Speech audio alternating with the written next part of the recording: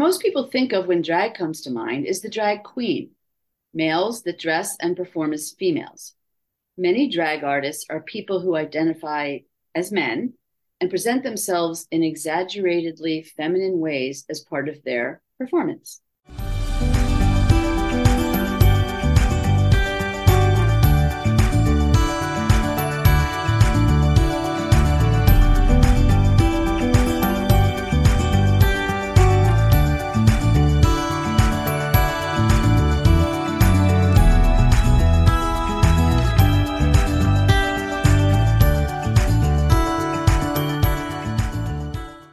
Hi, welcome to the Shrinks on Third, our psychology and social justice podcast. I'm psychologist Julie Mayer. And I'm psychologist Cindy Ariel. Welcome in. Even though, Cindy, this country seems unable to protect children and other innocent people from being gunned down on a regular basis by AK-47s and the like, this is not what Republican politicians are focused on. Not that. No, not that. They're focused on something much more crucial to public health and safety. Not. Yep. And that would be drag. That's what they're focused on. So we're going to focus on it today, too, and see what all the senseless fuss is about. Drag always seems so fun and lively. I've always been attracted to it. A typical drag show involves dancing, acting, stand-up comedy, and singing, and a whole lot of lip syncing. It's artistic entertainment in which people dress up and they perform different aspects of gender and personality. It's fun. Yeah, because that is also fun. Men have been playing female roles since Shakespearean times, when women weren't allowed to perform on stage. It wasn't called drag at the time, but it's believed the term drag did originate from the theater. Right. The origin of the term is unclear, but we found two most likely possibilities. One, the dresses that the male actors wore on stage would drag on the floor, so they referred to dressing up as women as putting on the drags. Or two, possibly, stage directions would say dressed as girl, and the term drag is actually an acronym for the stage direction, dressed as girl, dressed resembling a girl, drag. Makes sense to me. Could be real, yeah. By the 1920s, the term drag was especially used in LGBTQ communities, where there's always been more gender fluidity and expression. Of course, now it's popular in the mainstream, although there are also people in the mainstream trying to put an end to it. The homophobes and transphobes really come out about this stuff. It's so strange because is it somehow threatening to them? Honestly, another theory about the word drag is that it started with Polari, which was a secret language used by the gay community to relate and greet each other because their sexuality was criminalized and they had to hide it. Some of Polari came from theater slang. Yes, and outside the theater, there was a lot more danger and segregation for the people in the LGBTQ community. Drag became more a part of that community because that's where it was somewhat more accepted, at least more than in the mainstream. Drag performers would also have their own house parties and private events. Drag balls have actually been a tradition since the 1920s. Yeah, they were trying to keep it on the down low, but they were having a great time of it. Drag queens began performing more and more in bars and spaces that specifically catered to gay people. And as more gay bars began to pop up, drag became more of a gay art form, not just straight men impersonating women for fun and for comedy. Or on stage doing Shakespeare. Back then, and probably until relatively recently, there was a riff among gay, especially white gay men. You were either a masculine guy who blended in, or you were hyper-feminine and dressed in drag. A lot of masculine gay men did not want to be associated with the more feminine-looking men.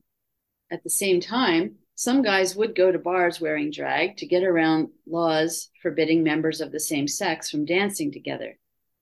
Of course, there were also laws that criminalized wearing clothes meant for the opposite sex, but they tried to get around those laws by trying to look as much like a woman as possible so they wouldn't get caught. Isn't that weird that there would be laws against dressing in clothes for the opposite sex? I mean, because nowadays you could pretty much wear anything. It doesn't make any sense that there'd be laws against it. True. Masculine guys who blended in started coming out more openly around the 1970s, and drag continued in both the gay community and sort of took off in popular culture more.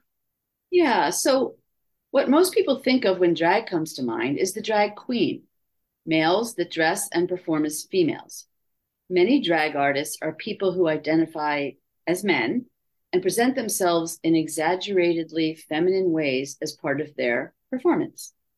But there are also female queens, even though they're not as common. And there are drag kings, who are mostly, but not all, female artists who dress in masculine clothes and perform male gender stereotypes. They perform masculinity. And in addition to drag queens and drag kings, there are drag princes and princesses. So what's so fun is that anyone of any gender can be whatever type of drag royalty they want to be. And this is true no matter how someone identifies in the rest of their everyday life. Some drag queens live as men in everyday life, and others choose to live as female or as non-binary. What people notice a lot is the heavy makeup drag artists wear that really exaggerates the gender stereotypes. In addition to starting around theater and performance, where dramatic makeup helps everyone in the house to see the character more fully, even from the back or from the balcony, heavy makeup also helps disguise gender as much as possible. And as the mainstream started learning that there were more masculine gay men than they ever imagined, they also started learning about many of the other identities in the LGBTQ community. One important distinction is between drag queens and trans people. There's a big difference between being trans, being gay, and doing drag. Drag can involve dressing up, wearing heavy makeup, gender crossing over, or becoming a fictional character. It's entertainment. And as part of the performance, a lot of drag artists have a separate persona who looks different from what they look like every day. And they may have a different name and a different gender identity. They might ask to be referred to by different pronouns when they're performing. But this doesn't mean they're transgender. It's like actors aren't the roles that they play, and drag performers aren't necessarily the persona they play on stage. Just like acting, drag is a job, and the job is to entertain. It's an entertainment gig that also resists conformity and rigid stereotypes. Right. Now, a transgender person isn't usually trying to entertain or perform for you. They're just trying to get by, usually. They're not playing a role as part of a show. True. Most transgender people aren't drag performers, and just because someone performs in drag doesn't mean they're transgender. Right. An interesting point is that before being squelched, forced to conform, etc., kids have all kinds of natural gender fluidity, curiosity, and imagination. They tend to like a lot of different colors and clothes and toys and activities. Yeah, that makes me think of Drag Story Hour, which started out in San Francisco in 2015 as drag queens reading stories to children in libraries. And it was so cool and well received that it went international. So it's now a national and international nonprofit offering creative literary programs for kids of all ages in kid-friendly spaces all over the world. Yes, it looks like a lot of fun. Yeah. Drag Story Hour, DSH, brings really positive role models and messages about social justice and equality. And it just looks like a blast. And it promotes literacy and teaches kids about the importance of embracing diversity and free self-expression for themselves and for others. Right, it's a happy thing. Drag queens encourage people of all ages to express themselves any way they want, free of prescribed gender roles. I would love to live in that world. Yeah, a lot of people would. There are quite a few people who seem to fear that world and want to make it go away, however. They prefer rigid boundaries and role definitions. Yeah, like we said, most children naturally explore gender identity and norms through imaginative play. But then we have pretty strong gender norms starting in infancy. Gender is associated with the colors of clothes we're supposed to wear, the toys kids play with, and the kinds of jobs we're trained for. But if you think about it in reality, there is no such thing as girl clothes, boy clothes, girl toys, boy toys. Drag Story Hour brings that lesson and teaches children that there are lots of ways for them to express themselves and their gender, and that all of those ways are okay. Which is really important for everyone to learn, and can be especially important for LGBTQ youth or kids with LGBTQ parents or family members. It validates and supports them. It makes them feel normal. And it's important to feel normal and okay. But there's this false narrative lately being strongly pushed by conservative activists and politicians about drag performers being dangerous, especially to children. They are saying that drag performers are sexualizing and grooming children. And as a result of these ridiculous homophobic and transphobic ideas, several states are considering restrictions. Yeah, I know. One effort to stop drag story hours was quietly signed into law by Republican Governor Bill Lee of Tennessee, and it went into effect in July of 2022. Oh, the same governor who signed these bills has also been seen around the internet in a high school picture from 1977 in which he was dressed in women's clothing. Wait, you mean he dressed in drag for fun? Really? Can you believe it? His response when asked about the picture was that it's ridiculous to compare the photo of him in drag to sexualized entertainment in front of children. He also wasn't able to give examples of inappropriate drag shows taking place in front of children. That's because they don't. The Tennessee bill is also insidious because it doesn't mention drag specifically. Instead, it changes the definition of adult cabaret to include adult-oriented performances that are harmful to minors. And then it adds that male or female impersonators fall under the category of adult cabaret, even if they're not performing in front of adults, but they're reading stories to children. And adult cabaret includes topless dancers and strippers, so that definition makes them seem like they're doing something wrong. Which really none of the above are, but yes, we don't want maybe strippers in libraries with children. Probably not. But the bill bans adult cabaret from public property or anywhere minors might be present. It threatens performers with a misdemeanor charge or a felony for a repeat offense. Yeah, so of course, several other states are considering similar bans. Which is just so crazy. I mean, who hasn't dressed in drag?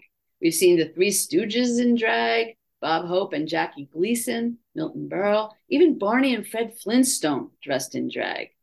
Oh, yeah, and politicians like Governor Lee of Tennessee. Yet, politicians are currently spending time trying to pass as many anti-LGBTQ plus bills as they can. Instead of doing actually meaningful work, like laws that prevent people from buying assault rifles meant for war and then killing children with them. Oh, exactly, Julie. To be clear, drag doesn't typically involve nudity or stripping. Explicitly sexual dress or performance and language is avoided when children are the main audience, of course. Yeah, of course. Drag is a job. It's an artistic expression that is fun and entertaining. Highly popular drag brunches bring in money and good vibes to restaurants. Drag story hours are also really popular, and they receive tons of accolades from parents, teachers, librarians, and other educators, and of course, the children who really love them. And to be really clear, drag isn't harming anybody in any way. Right. Unfortunately, that's not how the politicians see it. They should be working on the serious problems in our society. Drag is just not a problem. It doesn't need their attention unless they want to attend a show or perform in drag or something. They should. The National Center for Transgender Equality works to end violence against all people who face bias because of their gender presentation and or identity. That would include people who do drag and people who are transgender. And to learn more in depth about all of the above, you can go to transequality.org. And if you're interested in Drag Story Hour, and why wouldn't you be, you can reach out to them at dragsstoryhour.org. They also offer experiences besides traditional story hours like work team events for businesses, and storytellers that do themed events for different audiences, both online and in person. So very accessible. Mm-hmm. You can also plan an event with Screaming Queens, as well as learn a lot about drag on the website of the screamingqueens.com. Go have fun. Check it out. Thanks for joining us. You can find us at shrinksonthird.com and follow us on Twitter, Instagram, and Facebook at Shrinks on Third. Till next time. Take care.